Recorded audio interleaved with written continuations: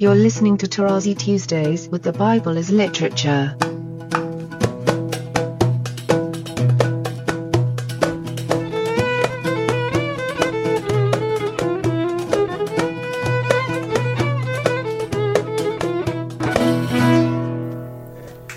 Hi, this is Father Mark Boulos, and you are listening to Tarazi Tuesdays with the Bible as Literature podcast.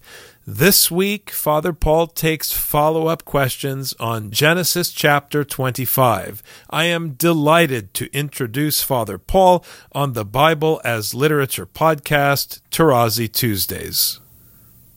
Assyria doesn't exist in the scenario that Abraham is in the story, considering Asherim was just born in this very chapter. Can you help unpack how to read this moment where it seems like it's speaking to an audience that could not have been in Abraham's time, who's supposed to be reading back at this story? You hear the text. You do not control it.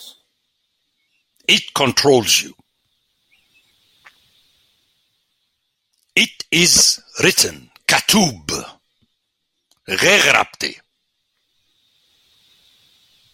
Now, you as hearer have to make the effort to ask your questions, but to look for the text to answer them.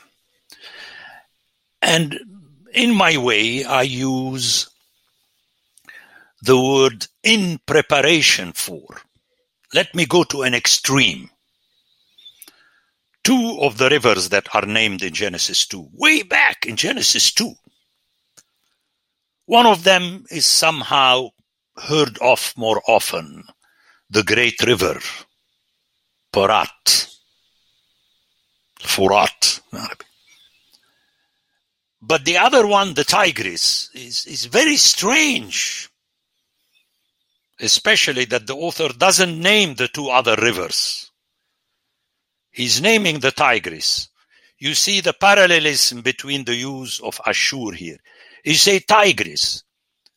Tigris, my dear friend, does not come to the fore except in the fifth book before the last in the Hebrew canon, in the book of Daniel, but with an interesting story that finds its parallel in Jeremiah, mainly that Jeremiah throws a book in the Euphrates and Daniel throws it in the Tigris.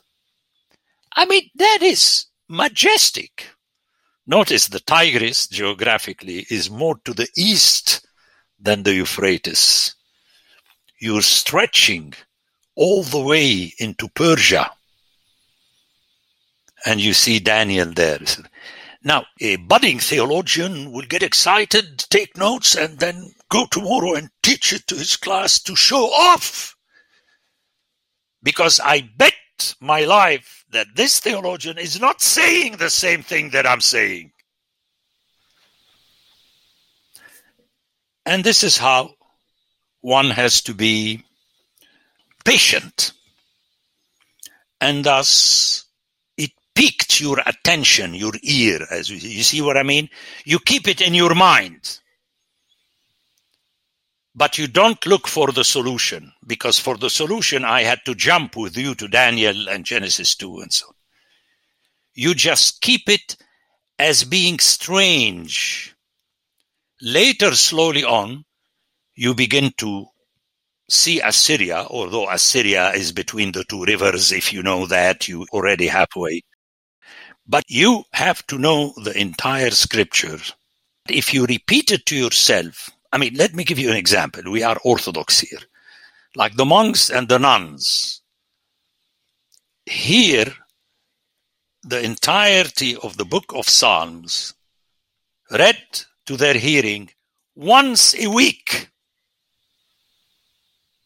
You know my joke, when people like Richard Benton goes to Mount Athos and he was young and said, what is this business? Those old monks are sleeping during the reading. My dear friend, the monks don't need to listen. They know it by heart by now.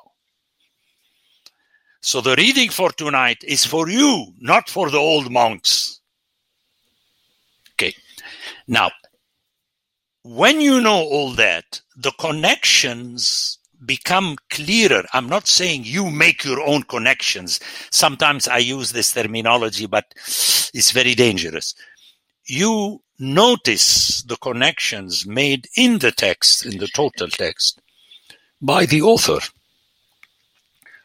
And already the author, let me push my answer, because in a few chapters, you will hear about Joseph going to Egypt and brothers, then Jacob and so on. You are going to be talking about how they exiled themselves because they had famine in the land and then they went to Egypt to take bread, which Isaiah will criticize. You go to them for bread and chariots.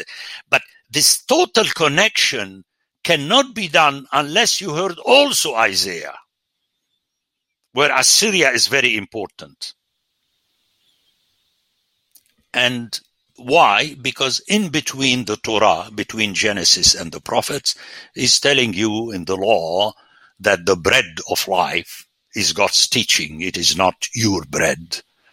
And when we get to Joseph, I'm going to show you how this appears in the story of Joseph, that it's his being the man of God saved the Hebrews and the Egyptians. That's something that people miss. And when we'll get that, I'm going to show you that he is the precursor, at least in the biblical narrative, of the suffering servant of Isaiah.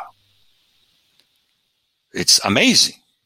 And Joseph is majestic, more majestic than Moses, because Moses begins and ends before entering the land.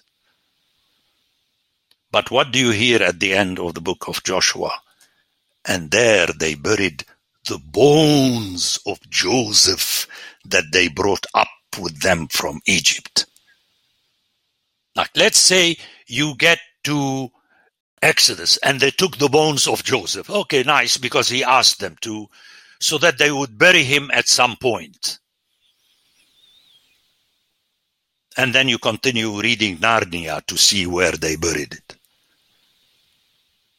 So, after Genesis, you have to wait 4th and 5th book, because it appears at its end, to hear again the bones of Joseph. So, for us, when someone is buried, he's gone, disappeared. It's not so in Scripture. But it's not so because you remember, while walking in the cemetery. No. I'm talking about text. If that story would not have been written at the end of it, trust me, no one of us would have even fantasized it.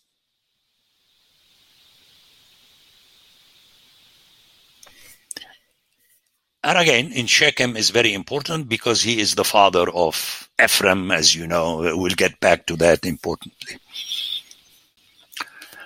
Again, I answer like this scripturally.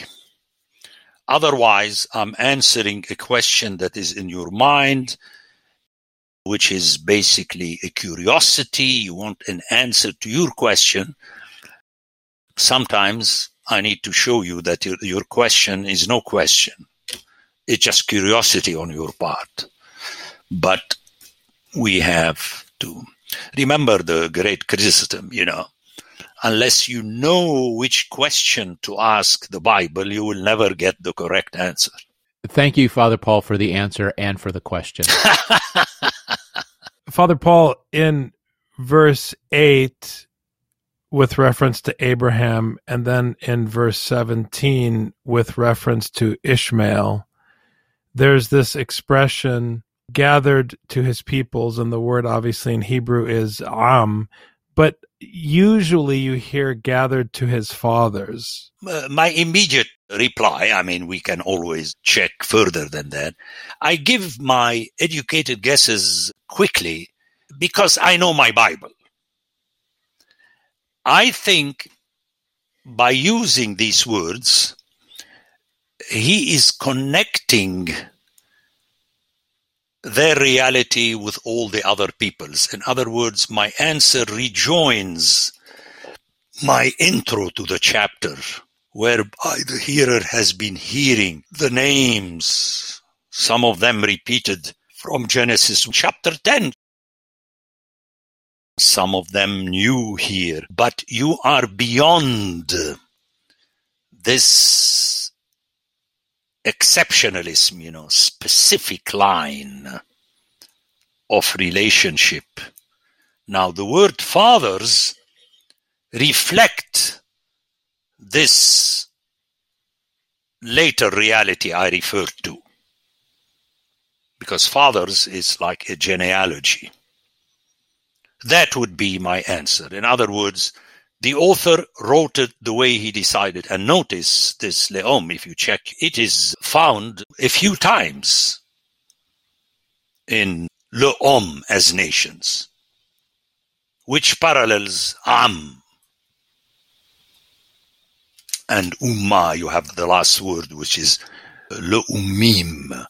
You have the word leom, which means nations, and also imma, which is nation. The plural is ummim. It's a play on the ear of the original words. And then, by mentioning am, is something very interesting that, they are ultimately peoples the way Israel is a people. You know how theologians like to differentiate between Goy, Goyim, and Am. But as I mentioned earlier, let's take the inverse example, where Ezekiel in chapter 2 refers to the people Israel in the plural of Goyim, which is very striking. Son of man, I send you to the people of Israel, to a nation of rebels. Number one, the English has nation, obviously, it's translated of Goy. But what is more striking in the original, that he used the plural, Goyim. So, to your ears, he's leveling completely between Israel as the Am of God and the Goyim.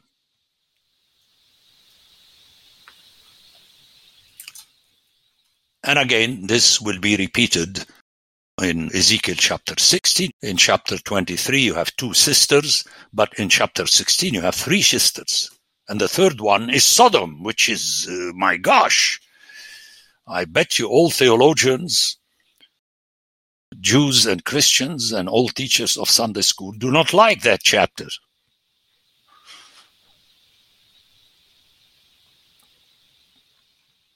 And then the authors say the sin of Jerusalem is greater than the sin of the older sister Samaria and the younger sister Sodom. See, he brings them together. It's a very disturbing chapter. But again, the text is the text. And to go back to my answer, that is my educated answer, that on purpose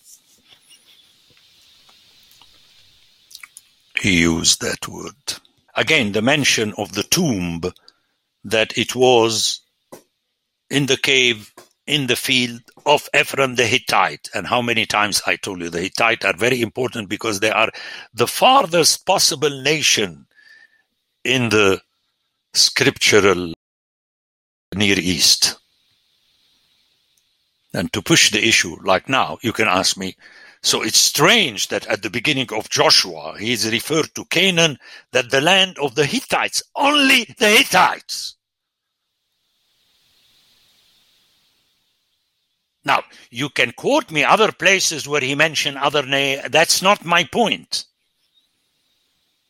My point, he is diffusing in your mind this exceptionalism, especially geographical link to history, made up by Judaism and Christianity, which doesn't make sense. I mean, modern scholarship has shown that. I mean, Jewish scholars and Christian scholars said we have to just forget about this historicization. And another example. So I like examples so that my general hearers would hear that it is not something passing that the authors do. My conviction is there is nothing that is not intentional. Can you imagine how much you will be offended if your teacher will tell you, I think this sentence, Father Mark, has no business in your paper. You must have slipped it while you were drinking a glass of Jim Beam and watching TV, and you'll be offended. It's not a question of what I would be. It's a question of what would happen to the person who said it. But that's neither here nor there, Father. Yeah, you know. You would be offended, and that's very important to remember.